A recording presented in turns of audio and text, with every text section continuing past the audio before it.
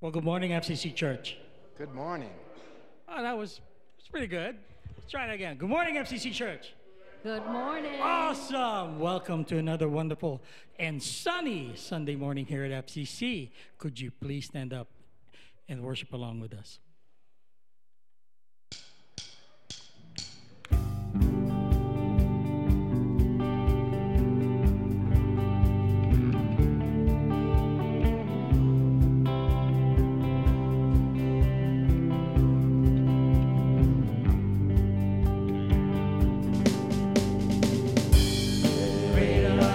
Lord, mighty in strength, you are faithful, and you will ever be. We will praise you all of our days. Here's for your glory, we offer everything. Raise your hands, all you nations, shout to God, all creation. How awesome is the Lord Most High. Where you send us, God, we will go. You're the answer, we want the world to know. Trust you, you call our name. Where you lead us, we follow all the way.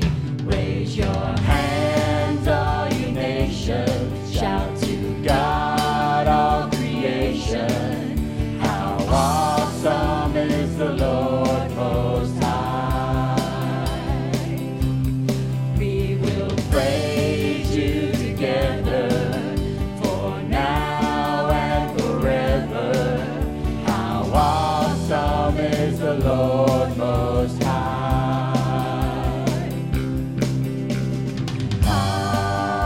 Hallelujah, hallelujah. How awesome is the Lord Most High.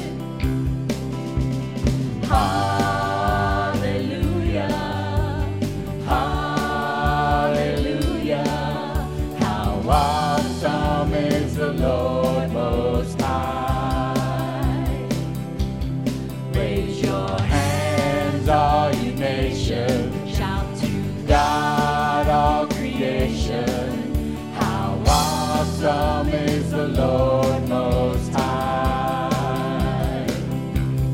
We will praise you together, for now and forever. How awesome is the Lord Most High. Raise your hands, all you nations, shout to God, all creation. How awesome is the Lord Most High. We will praise you together, for now and forever. How awesome is the Lord Most High, the Lord Most High. How awesome is the Lord Most High.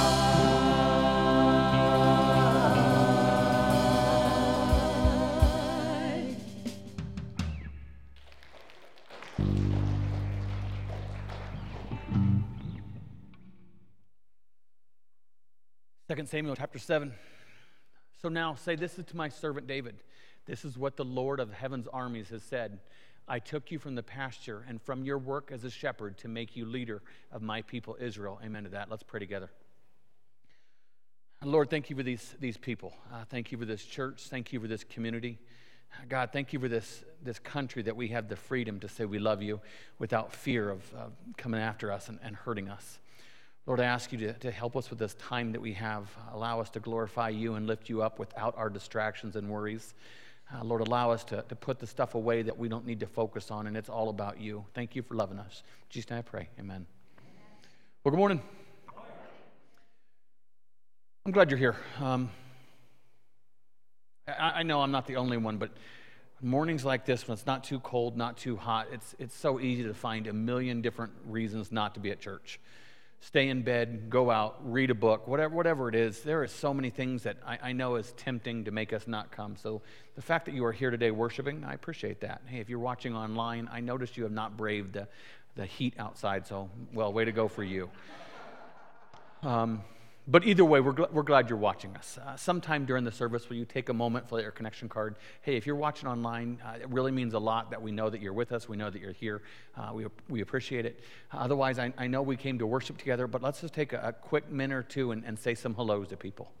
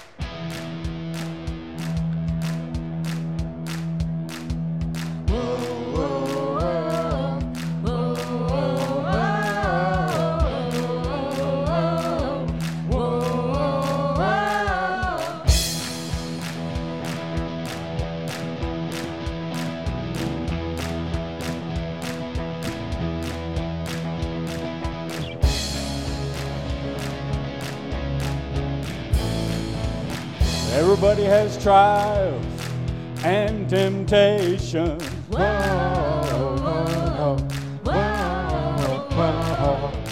Everybody knows heartbreak, isolation. temptation. Whoa, whoa, whoa, But we can lay our burdens down. lay our burdens Lay our burdens down. What a friend we have in Jesus. East to west, my sins are gone. I see grace on every horizon, and forever and ever His heart is my home.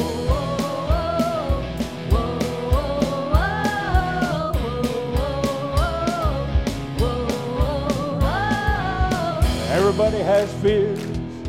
Everybody got worries.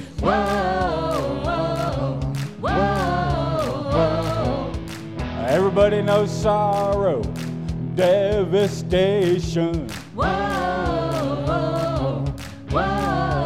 But we can lay our burdens down. Lay our burdens Lay our burdens down. What a friend we have in Jesus. East to west, my sins are gone. I see grace on every horizon, and forever and ever His heart is my home. No more betrayal, for He is faithful. He fills me up and my cup runneth over. No more betrayal, for He is faithful. How He has proven it over and over. No more betrayal, for He is faithful. He fills me up and my cup runneth over. No more betrayal, for He is faithful. How He has proven over and over, over and over. A friend we have in Jesus. East to west, my sins are gone.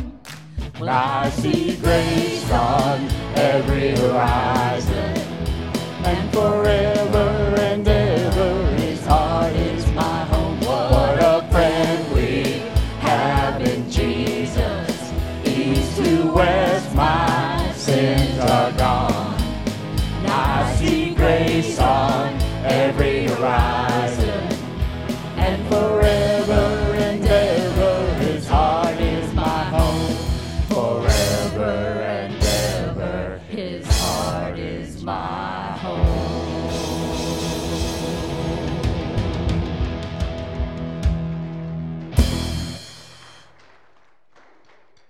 Revelation 22:12. Look, I'm coming soon, and my reward is with me to pay each one according to what he has done.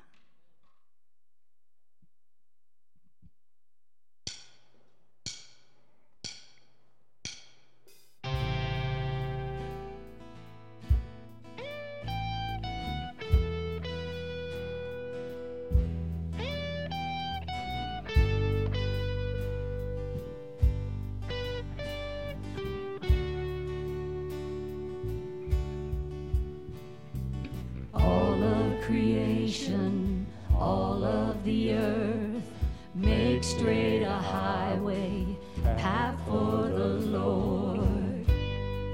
Jesus is coming soon. Call back the sinner, wake up the saint. Let every nation shout of your fame. Jesus is coming soon. like a bride waiting for her groom. We'll be a church ready for you, every heart longing for our King. We sing, even so come, Lord Jesus, come. Even so come,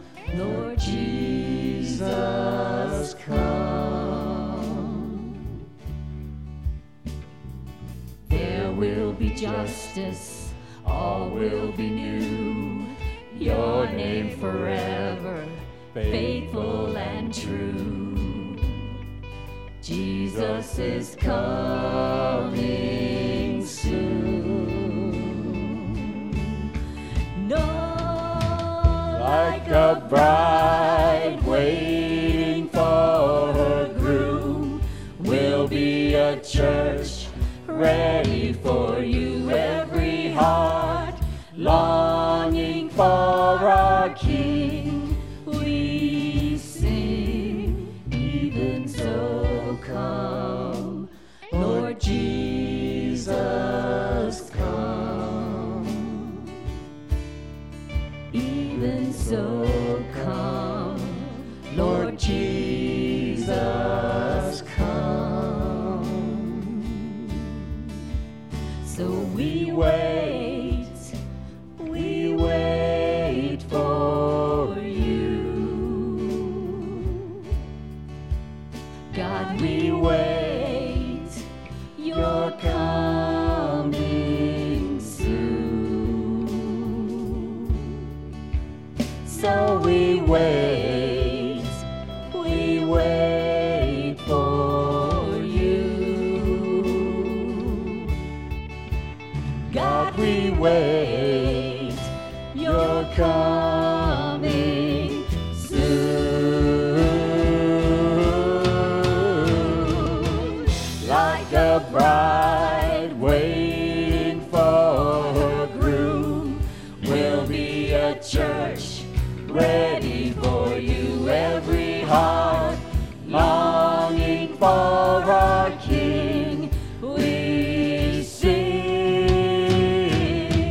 Like a bride waiting for her groom, will be a church ready for you. Every heart longing for our King, we sing. Even so come, Lord Jesus, come. Even so come, Lord Jesus, come. Even so come, Lord Jesus, come. Even so come, Lord Jesus, come.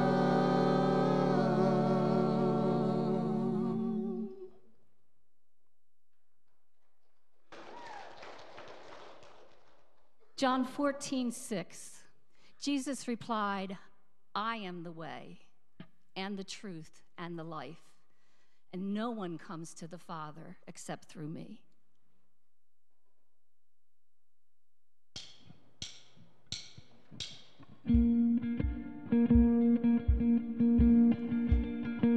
Through every battle, through every heartbreak, through every circumstance, I believe that you are my fortress, you are my portion, you are my hiding place. Oh, I believe you are the way, the truth, the light. I believe you are the way, the truth, the light. I believe through every blessing, through every promise, and every breath I take. I believe that you are provider, you are protector, you are the one I love. I believe you are the way, the truth, the light. I believe you are the way,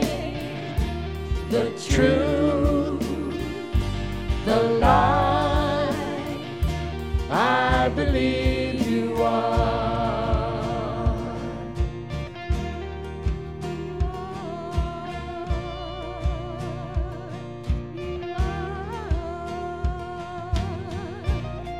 It's a new horizon, and I'm set on you. And you meet me here today with mercies that are new. All my fears and doubts, they can all come true, because they can't stay long when I'm here with you. On the new horizon, and I'm set on you. And you meet me here today with mercies that are new. All my fears and doubts, they can all come true, because they can't stay long. I believe you are the way, the truth, the life. I believe you are the way, the truth, the life. I believe you are. It's a new horizon, and I'm set on you. And you meet me here today with mercies that are new. All my fears and doubts, they can all come true, because they can't stay long. I believe you are the way, the truth, the life. I believe you are the way, the truth, the life. I believe you are.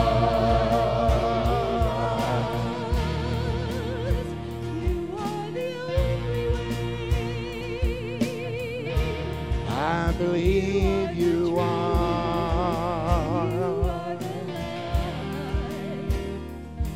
I believe you are the way. Please be seated.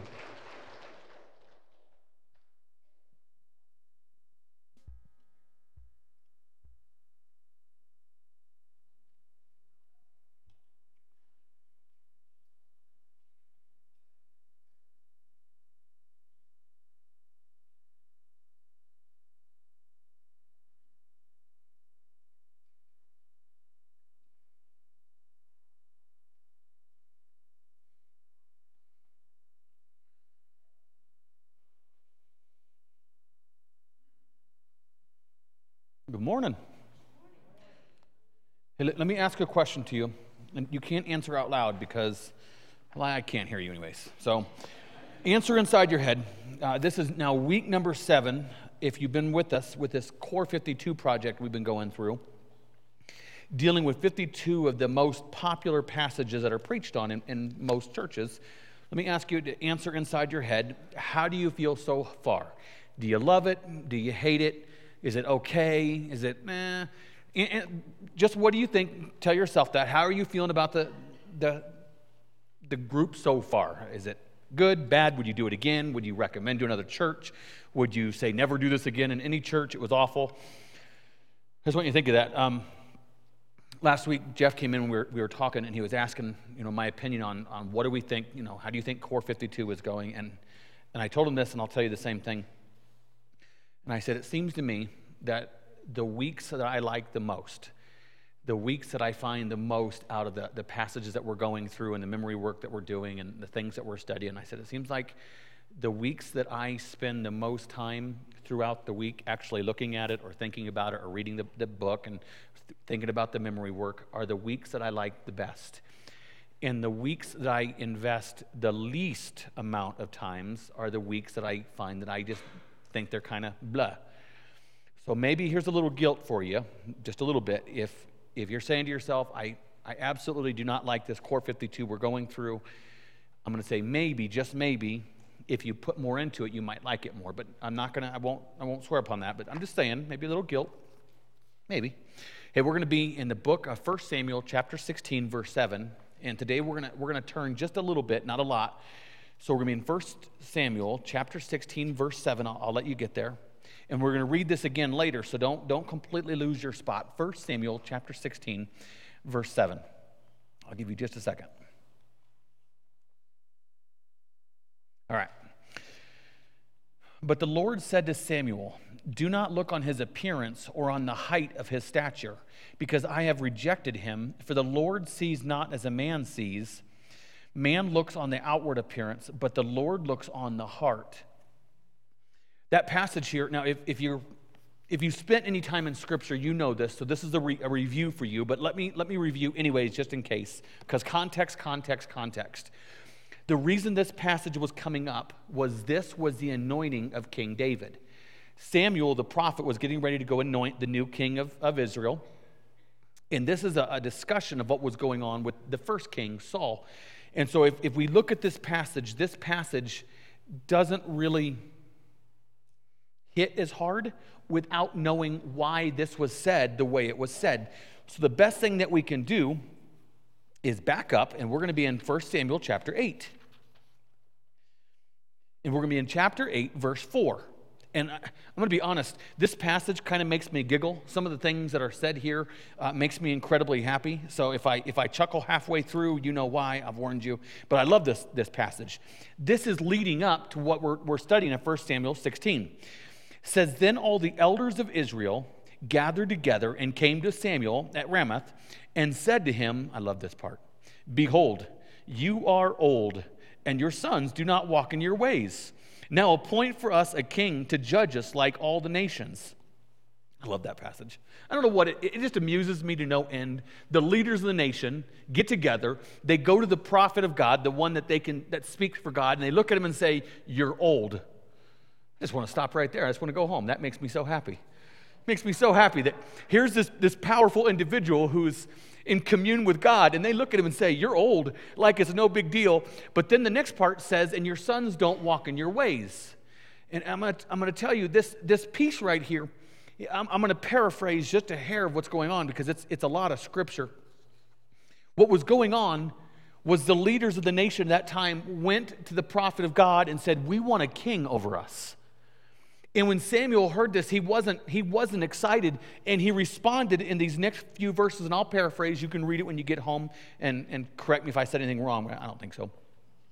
And he said, "If you have a king, he is going to take your sons and he's going to make them fight for him." He said, "If you have a king, he's going to take your daughters and make them serve in his household." He said, "If you have a king, he's going to take part of your crops and part of your animals as tax for his kingdom." He said he is going to take his rights as a king over you. And then they come down in verse 20. This is what they said after Samuel had warned him. He warned him. He said, "If you have a king, this is going to happen." And he said this in verse 19. He said, "No, we want a king over us. Then we will be like all the other nations with the king to lead us and to go out before us and fight our battles." When Samuel heard all that the people said, he repeated it before the Lord. The Lord answered, "Listen to them and give them a king." Man, I look at that passage, and what this does is this leads us to our very first point, and it's an unusual way to phrase this, but you got to get past yourself. See, what they were looking for was not necessarily this idea of a king. What they were honestly looking for was the rejection of their current king, and their current king was God. So it wasn't necessarily saying we want a king to go out before us. What they were doing was just rejecting God. And I had to ask myself, and maybe we should ask this as a group, how in the world would this have made God feel? God being God and doing all the things that God had done up to this point for these people, and then to turn around and say, "No, we want a king like our neighbors."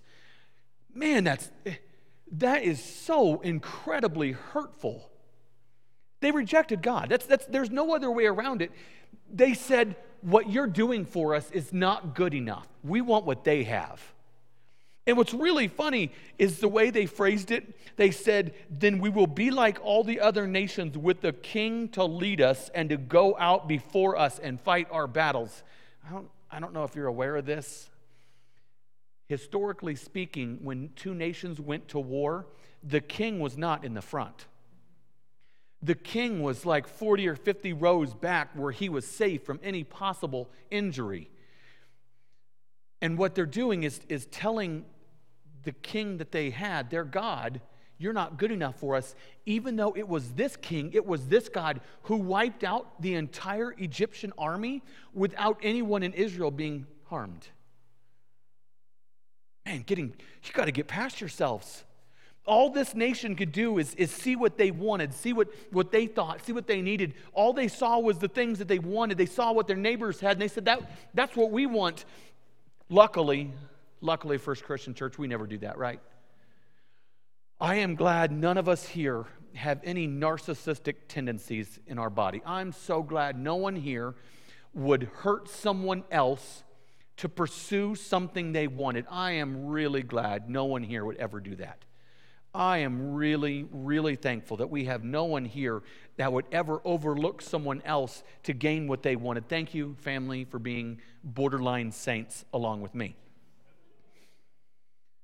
I'm going to share something with you, and some of you will know and some of you won't. But it was years ago, and a movie came out, and there was this song that was sang, and I'm going to sing just part of the words, and if you know it, you can hum along with me because this is important to me. And it goes, geeses, I want my geese to lay golden eggs for Easter, at least 100 a day.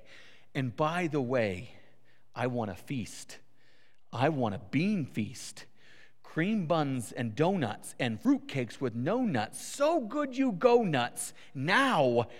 And if I don't get the things that I'm after, I'm going to scream. And that is the scene from that old movie, Willy Wonka and the Chocolate Factory. When Veruca Salt is in the factory and she sees those geese laying golden eggs. I'm going to be honest with you, family.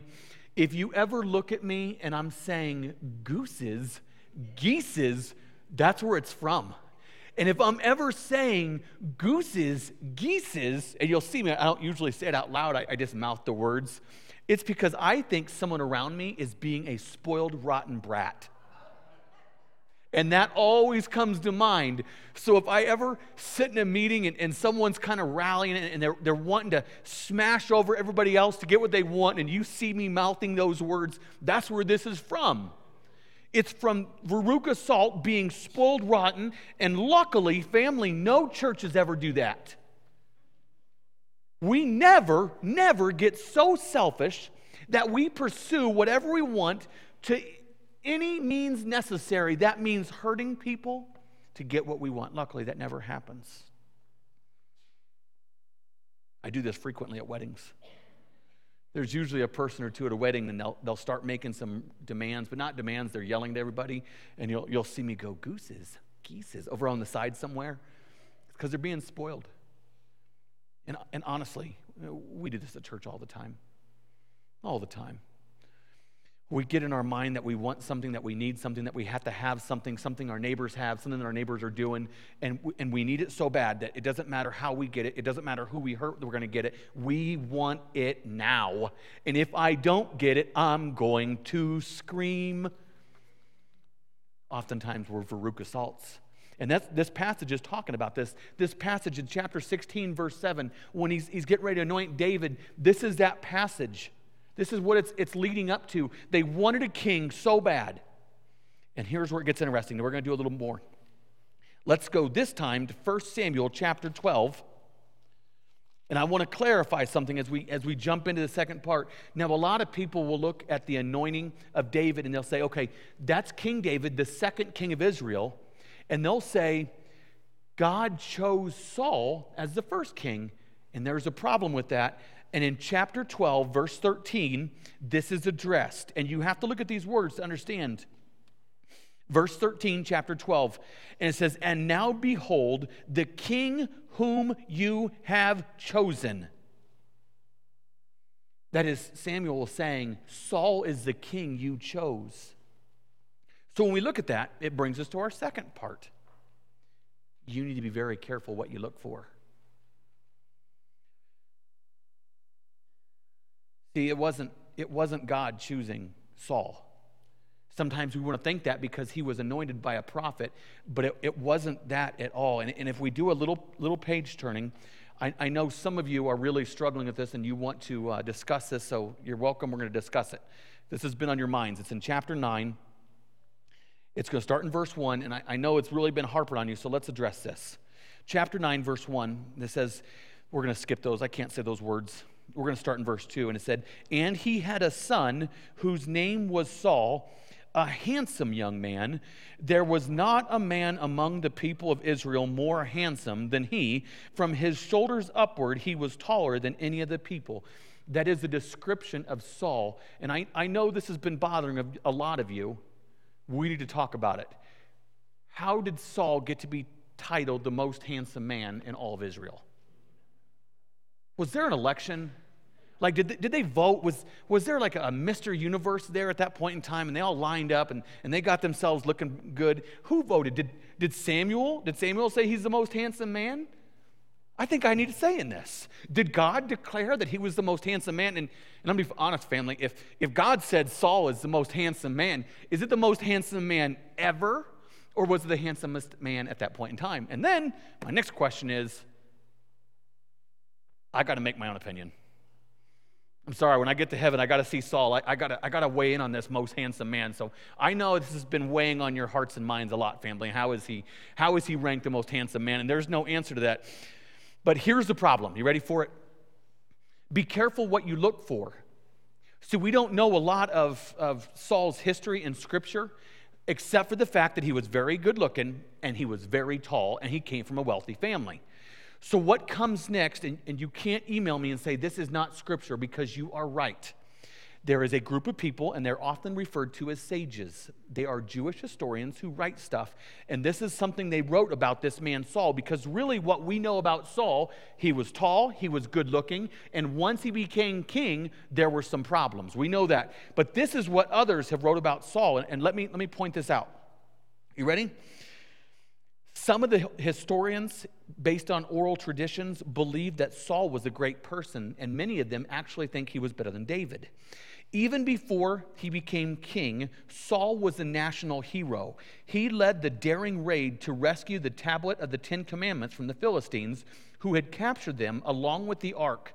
After he became king in his 2.5-year reign, he freed the Jewish people of all of their enemies except for the Philistines.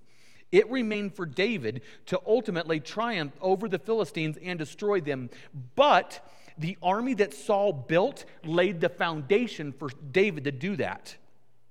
Saul was charismatic. He was physically gifted. We see that. He was charitable and selfless. Tradition records that he gave his fortune away to poor people. He specialized in helping pay for the needs of poor brides-to-be. When he went to war, he paid the soldiers out of his own personal treasury, not public funds. Saul also was a great definition of self-sacrifice. He went to war with the Philistines after he had heard the prophecy that he and his sons would be killed. He still went to war. A lesser person would have ran away, not Saul. His loyalty and self-sacrifice for the Jewish people knew no bounds. Saul supported and enhanced the school system that Samuel established. During his time, the level of education among the children reached a high point. The problem is we take this great man that all of the nation looked at him and said, he is the one we want to be king. And it leads us to a very serious problem. We need to be careful for what we look for. We need to be careful for what we look for, because all in all, looking at Saul, he would have been a great candidate for king. He was already fighting. He was already leading. He was already self-sacrificing. He was already strong. He was already powerful. To almost anyone looking in, they would have said, that man is a great choice to be king. Man. And it was this desire. It was this desire to have someone strong that the neighbors would look at and say, oh, that's a powerful king. It was this desire to have what they thought they wanted that led to all the problems. They chose a king who failed to follow God's commands. When God said wipe them all out, he did not wipe out all the Amalekites. When they said we want Saul as our king, it was Saul who got jealous of a young man who was more famous than him. And instead of leading the nation like he was supposed to do, he was chasing this young man through the hills and the wilderness trying to kill him. There was this huge battle with the Philistines when the armies lined up. Saul panics. He gets desperate. He's afraid. So what does he do? He goes and finds a witch. He asks the witch to get a hold of the spirit of Samuel, who had passed away by now, to find out information. See, they wanted all this. They thought it was the exact thing they wanted. And we do the same thing all the time. I don't know how many times, in all honesty, I don't know how many times someone said, Jerry, you got to pray for this lottery winning. Jerry, you got to pray. I bought a lottery ticket. I got to win. And I inside I go, first of all, if I'm praying for anyone to win the lottery, it's not you. It's this guy. It's this guy. I'm just joking. Kind of. And there are story after story where someone thought that all they had to do was win the lottery and everything would be good. And there are story after story who someone had a fairly average life, not too high, not too low, and they came across an enormous amount of money, and everything went south. Families split, marriages split, kids aren't talking to parents, parents aren't talking to their parents. The whole thing decimated because the person thought that if they just got this winning, everything would be good. Everything would be smooth sailing from now on. No more stress, and it didn't work that way. They were looking for something that did not work out for them. See, they had their eye on something that it just simply wasn't what they needed. And it's very similar to what the people of Israel were doing with Saul. They thought that it was the picture-perfect thing they needed. They wanted. They had to have this king. And it wasn't there. I had a buddy who used to work in a casino. And he used to always tell me these stories. And one story always stood out. He said there was this player, and I didn't know this, he said, but he was a Diamond Club member. And apparently when you're in a casino, the more you gamble, you go up this tier system of rewards and how well they treat you. And apparently the diamond gamblers of this casino was the highest gamblers. They spent the most money at the casino, so they got the most buffets and the best hotel room comps. So he played a lot, and he said one day he was there, and he was on my shift, and the man was playing the slot machines like usual. He said he dropped the machine, he pulled the handle down, and he said it was the largest winning I've ever paid out in the casino. He said it was so large, he either had to get his boss or the boss's boss above him to actually do the payout because it was such a large winning in this slot machine. And he said, and he told me this, and I can't do the exact phrasing of him because there was some more colorful language. And he said that man didn't ask for the cash out or the check to be taken out. He wanted it put back in his account. And he said that man sat there the entire time. He never left the machine again and dropped every single cent right back in the machine. And he said, I have never seen anyone walk out of a casino looking so sad in my entire life. So this man who thought that if I win it big, everything's better, and he did win it big, and instead of saying, oh, my life is going to change, he just dropped it right back in. And I thought to myself, that's us. How many times are we pursuing something we think we want, we think we need, and we think that if we get it, everything is going to be perfect, and when we get it, we go, ooh, we didn't want this. Oh, we didn't want this.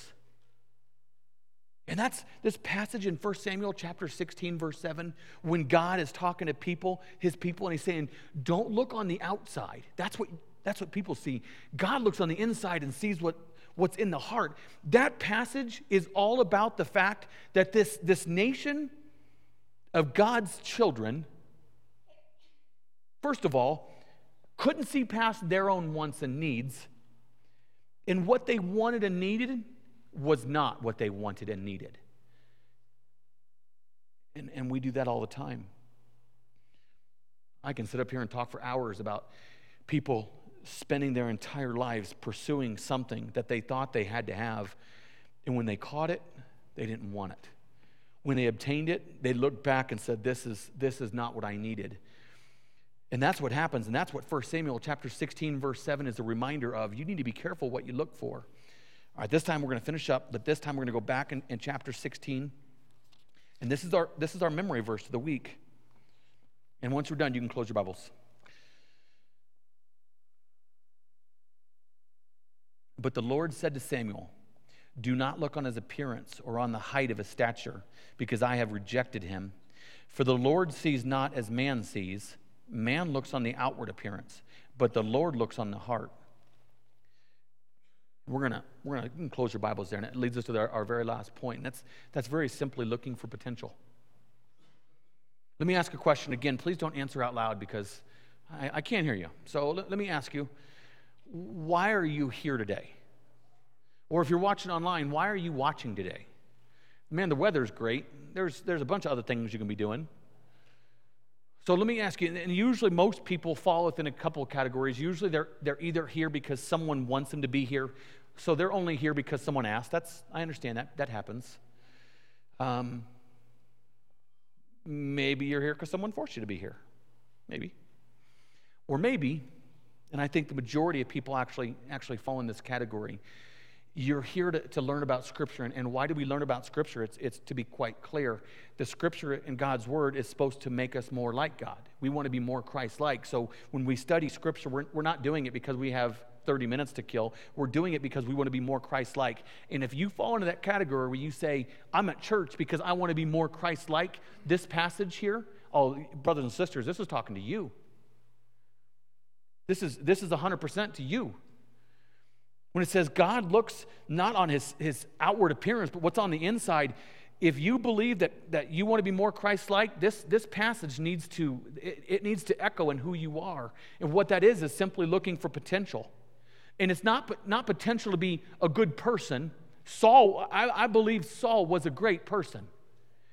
It's not potential to who's going to excel and who's going to be the best. It's simply looking for potential in God's kingdom. And I'm going to tell you right now, family, as the church, our biggest goal needs to be looking around for people that have potential in God's kingdom. Not for who's the best, smartest, fastest, best looking, tallest, whatever category you want to put in. We need to be looking at people for who has the most godly potential. And I say that with the clear understanding. Saying we're looking for people with godly potential doesn't mean that we have to do things that are unwise. For instance, if you went to jail and you went to jail for 5 or 10 years because you were embezzling funds out of a corporation, I wouldn't say, hey, you're a really good candidate to be our treasurer. That doesn't make sense. It doesn't mean that we have to look at people for godly potential and completely do things that are not wise. I believe that we still look at people with godly potential and still be wise. For instance, some of you were here. It was about a year ago. There was a man in our parking lot, and he was asking for handouts. And he was trapping people before they can get in their car. And he was saying, hey, I need money. And I went over to this large fellow, and I said, brother, you can't ask for money in this parking lot. You just can't do it. Come in, we'll give you a food bag, we'll take care of you. And then he threatened me with physical violence. And I just stepped back. I'm like, whoa, we're going to get someone else to handle this. And we stepped back and someone else did handle it. If that individual came to church, I wouldn't look at him and say, you can't come in our service. I would say, you're welcome to be in here, but I'm going to do it because I think you have godly potential, but I want to be wise about it. I'm not going to turn my back on you. I don't want you to injure me. I'm going to be very safe with you. And that's what we do with everyone. We look at them and we don't have to necessarily say all of your past flaws or mess ups is completely gone. We don't do that. We can look at people and say, even though you've messed up, I know you have potential in God. And that means pursuing people not based on what we see, but based on what's on the inside. And the only way to do that, family, the only way to really do that is spend time together and get to know each other so we can see the inside. I'll share this quick story with you. And I say it really hesitant, and I wish there was a way I could change my phrasing because it makes me really self-conscious, and it makes me feel extremely old. And I really wish there was a way I can phrase this without saying how old I am, but it is what it is. So it's weird to me to think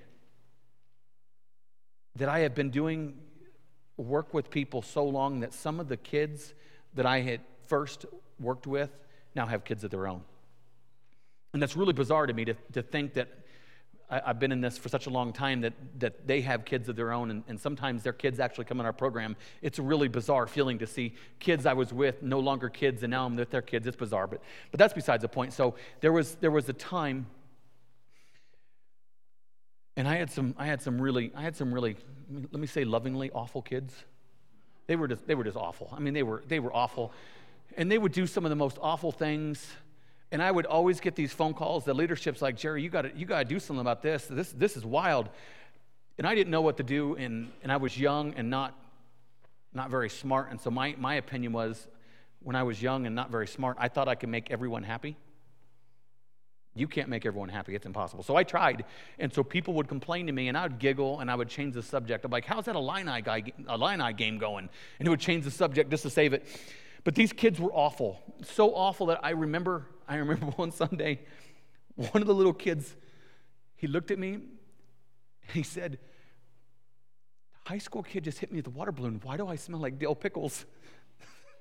And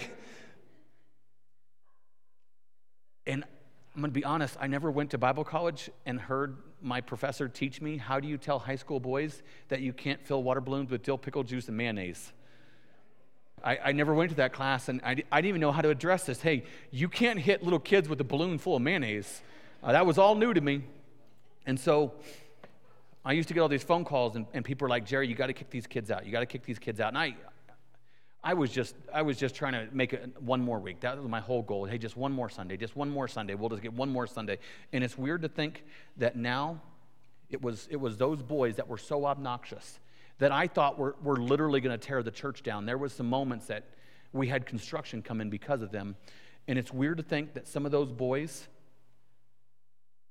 they're now part of the church leadership. In the very church that those men said, Jerry, I don't know if we can handle this much longer. And it's really weird that one of the young men actually called me a few weeks ago, and they said, what do I do? The church leadership is almost begging me to be on their financial planning committee because they want to build a new building, and they want me to be part of this group that helps find money. And I giggled to myself. But what's really weird to me, and this is unusual, it was these boys that were doing these really unusual things. It's boys and girls, to be honest. And when my wife posted pictures of me falling down at speed and hitting my head, it was a lot of these young men at that place, and a lot of these young ladies that called me and said, hey, what can I do to help? And they say, we got some vacation time, and especially because it's tractor related, and so these are all farm people. And so when they said you fell messing with the tractor, they thought it was about crops. And I was trying to get either planting done or something going. And they said, we've got vacation time. I'll come out. Just tell me what you need. And I thought to myself, where were you 20 years ago? And so that's part of the reason I struggle, because oftentimes we only see bits and pieces of people, and it's really hard to dig in deep. And see this passage here in 1 Samuel chapter 16, verse 7, what that is that's all about potential. He's saying God sees the potential in people. Not what you see, but what I see. And I believe the only way we see that is we stay deep in scriptures so that we become more Christ-like, and we spend time with one another. And as our band comes up, I'm going to tell you right now, I am really glad that Jesus Christ has seen potential in people. And if you're not sure if Jesus has seen potential in you, I'm going to throw this out here, and you might know this already, but if you don't, this is a reminder, and the same thing goes for you online. Jesus saw enough potential in you to give his life on that cross. He saw enough in you to make you valuable enough to say, I'm going to give my life up for you because I see this potential of what you have to do. And man, I'll tell you what, that makes me feel kind of warm and fuzzy sometimes. So if you want to make a decision for Jesus, I say come on down. If you're watching online, hey, get a hold of the church. We'll make something happen. If you're having a rough week, you feel like everyone's coming down on you, hey, we'll pray with you. If you're online or you're on just sitting here, if you want a prayer request, put that in your connection card. Mark it confidential if you want it to be confidential. If you like First Christian, you're a baptized believer, you want to be part of this family, we'll welcome you. Let's stand as we get ready to sing.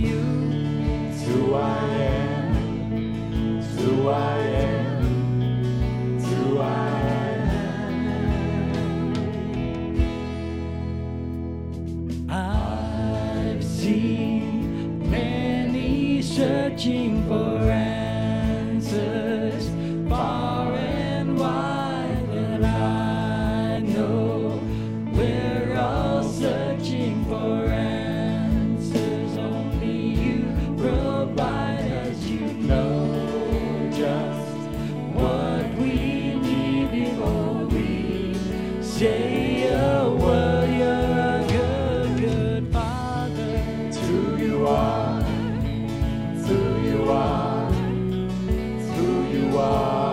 And I'm loved by you. It's who I am. It's who I am. Who I am. You are perfect in all of your ways. You are perfect in all of your ways. You are perfect in all of your ways to us. You are perfect in all of your ways. You are perfect in all of your ways. You are perfect in all of your ways to us.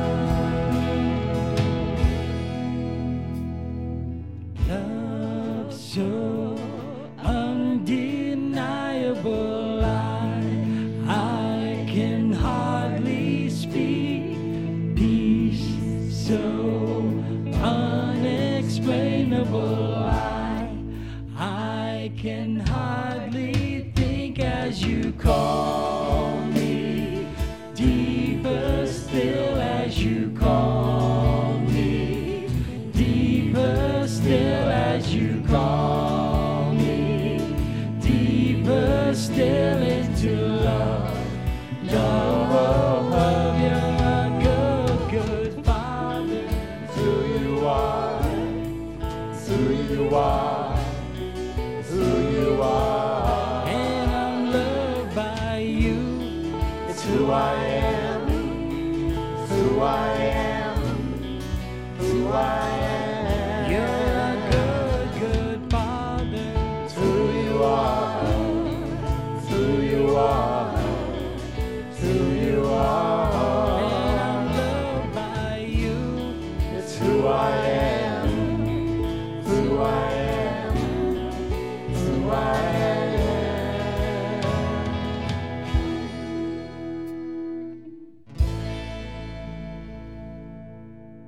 Please be seated.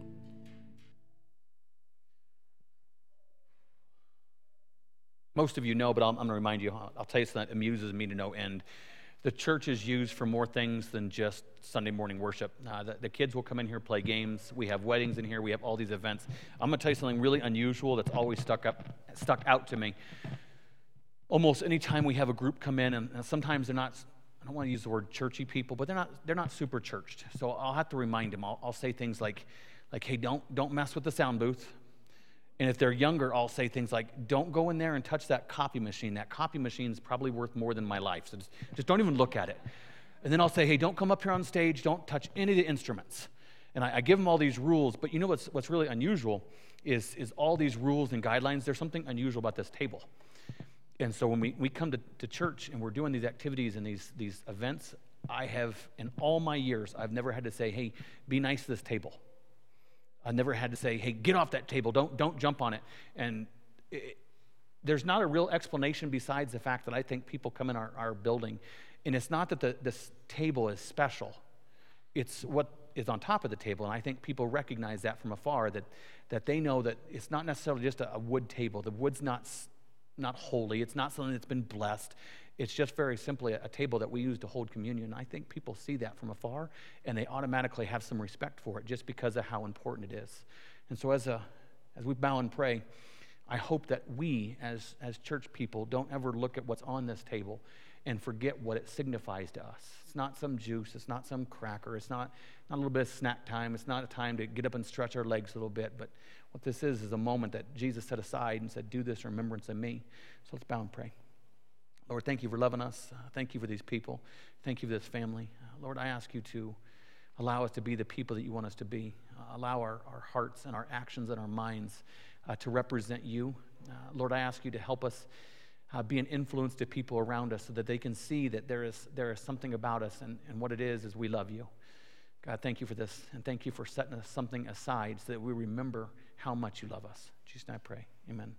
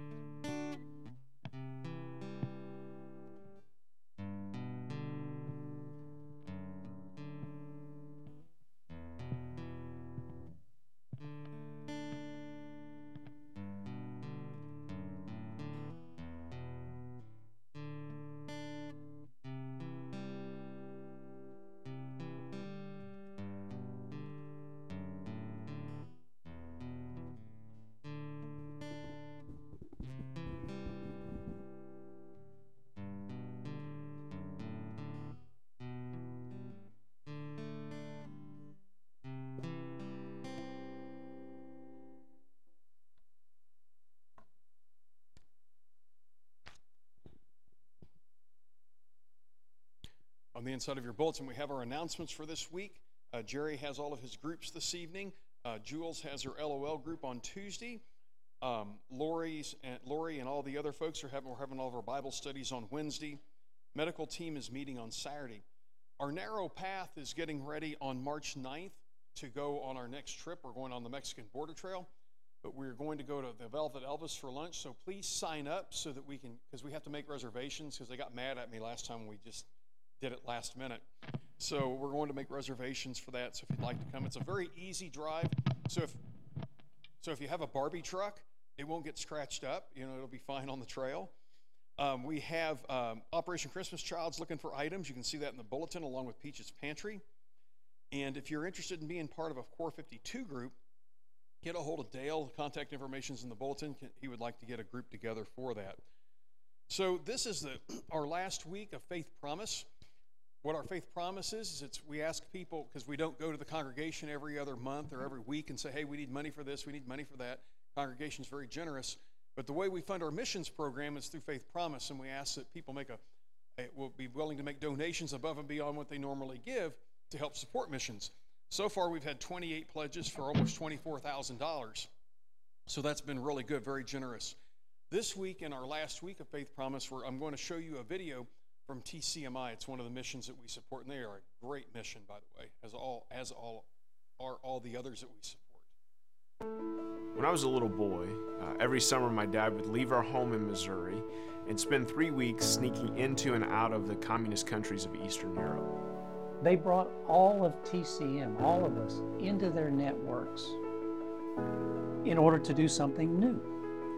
Because of the Marxist ideologies that govern those countries, it was illegal to be a Christian, it was illegal to start a church. So my dad spent part of his summer training and encouraging the pastors who led those underground movements. And that something new was together to figure out, how do you develop disciple makers with graduate education attached to it that can be accredited? This is a pretty tall order. When I was a freshman in high school, I had the privilege of traveling to Vienna to see the work of TCM firsthand. And I was absolutely blown away by the faith of those church leaders and the vision and passion of the staff at TCM to educate and equip them. But because this was their mission, it became our mission as well. And so God opened just amazing doors over these last couple of decades, taking us places we never thought we would be going. And having seen a lot of different ministries around the world, I can't think of any that have been as effective for as long as TCM has. It's the Great Commission, but really built on the foundation of the Great Commandment. And that's powerful.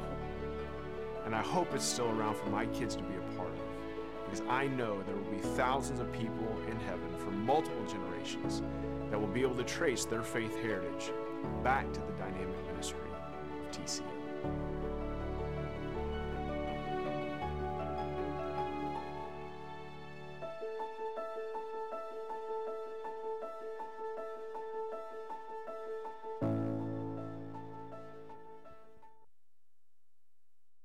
So that's TCMI.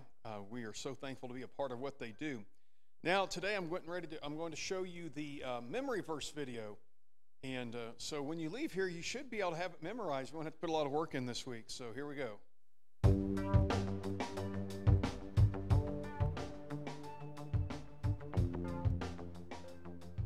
Core verse number 7, 1 Samuel 16:7. This is a conversation or a command that the Lord gives to Samuel as he's anointing David. He says, do not look on his appearance. Repeat that again. Do not look on his appearance. Do not look on his appearance. Do not look on his appearance. Do not look on his appearance. Do not look on his appearance. Do not look on his appearance. Or the height of his stature. So this. Do not look on his appearance or the height of his stature. Do not look on his appearance or the height of his stature. Do not look on his appearance or the height of his stature. Say it without saying it. Got it? Do not look on his appearance or the height of his stature. Why? Why? Because I have rejected him. Because I have rejected him. I have rejected him. I have rejected him. I have rejected him. Do not look on his appearance or the height of his stature, because I have rejected him. Because I have rejected him. Because I have rejected him. Because I have rejected him. For the Lord sees, not as man sees, and I'm going to use both hands. The Lord sees, this is the right hand for the Lord, left hand for man. For the Lord sees, not as man sees. For the Lord sees, not as man sees. And when I quote it publicly, I wouldn't, do all this. I would probably just do something like this. For the Lord sees, not as man sees. For the Lord sees, not as man sees. For the Lord sees, not as man sees. Do you remember the first line? Do not look on his appearance or the height of his stature, because I have rejected him, because I have rejected him, because I have rejected him. Do not look on his appearance or the height of his stature, because I have rejected him. For the Lord sees, not as man sees. How does man see? Man looks, again, left hand, man looks on the outward appearance. Man looks on the outward appearance, but the Lord looks on the heart. Man looks on the outward appearance, but the Lord looks on the heart. Man looks on the outward appearance, but the Lord looks on the heart. Let's put it all together. Do not look on his appearance or the height of his stature, because I have rejected him. For the Lord sees, not as man sees. Man looks on the outward appearance, but the Lord looks on the heart. Try it one more time. Do not look on his appearance or the height of his stature, because I have rejected him. For the Lord sees, not as man sees. A man looks on the outward appearance, but the Lord looks on the heart. 1 Samuel 16:7. I have to say, as a man who's not a lot of stature and who doesn't have a lot to look at, I love this passage. It's a great one because, you know, it said the Lord rejected that tall, good-looking guy. But anyway, so make sure you take your bulletin home this week, and that way you know what's happening. It amazes me, folks. I didn't know something was happening. Church calendar, bulletin, pulpit, emails. If you don't know what's happening here, you're not paying attention. That's all I got to say. Anyway, on the back of our bulletins also we have our prayer requests. Of course, our praise is we had received really, really great pledges for Faith Promise. We've been praying for a lot of things, praying for our nation. As you know, we're getting ready to go to an election cycle. So make sure, first of all, that you vote. And second of all, make sure that DRI or whatever letter you want to put behind it doesn't matter. Try to pick the people that are going to reflect God as best as possible in his ways. That's all we can do. We have a lot of people we've been praying for with health issues, people that are recovering, going through surgeries. We also want you to be in prayer for Jacob's family. Lori lost her son. Her son passed away on Friday, and he left a family with young children. And so please keep them in your prayers right now as Lori has to deal with that and mourn the loss of her son. We have troops we've been praying for that are deployed. Keep them in your prayers. We also want to be in prayer for our shut-ins. We're focusing on Peach's Pantry, one of the outreaches that we focus this month, and TCMI is the mission. So keep those things in your prayer, in your hearts, and be in prayer. Just keep them going all week long. At this time, let's stand together. I'll lead us in a closing prayer, and our band will lead us out with a song. Let's pray together. Father, we're so thankful for the opportunity we have to be here to hear your word proclaimed this morning. And Father, I pray that we take that word to heart, that we realize it wasn't just written about Samuel and later David, but it was written to us. And I pray that we just listen. Father, we pray you be with Lori and her family as they mourn the passing of her son. Bring them peace and comfort during this most difficult time. Father, I pray that as we leave this place, that we leave so with conviction and courage, and that we're willing to not only share Jesus, but show Jesus. It's in his name that we pray. Amen.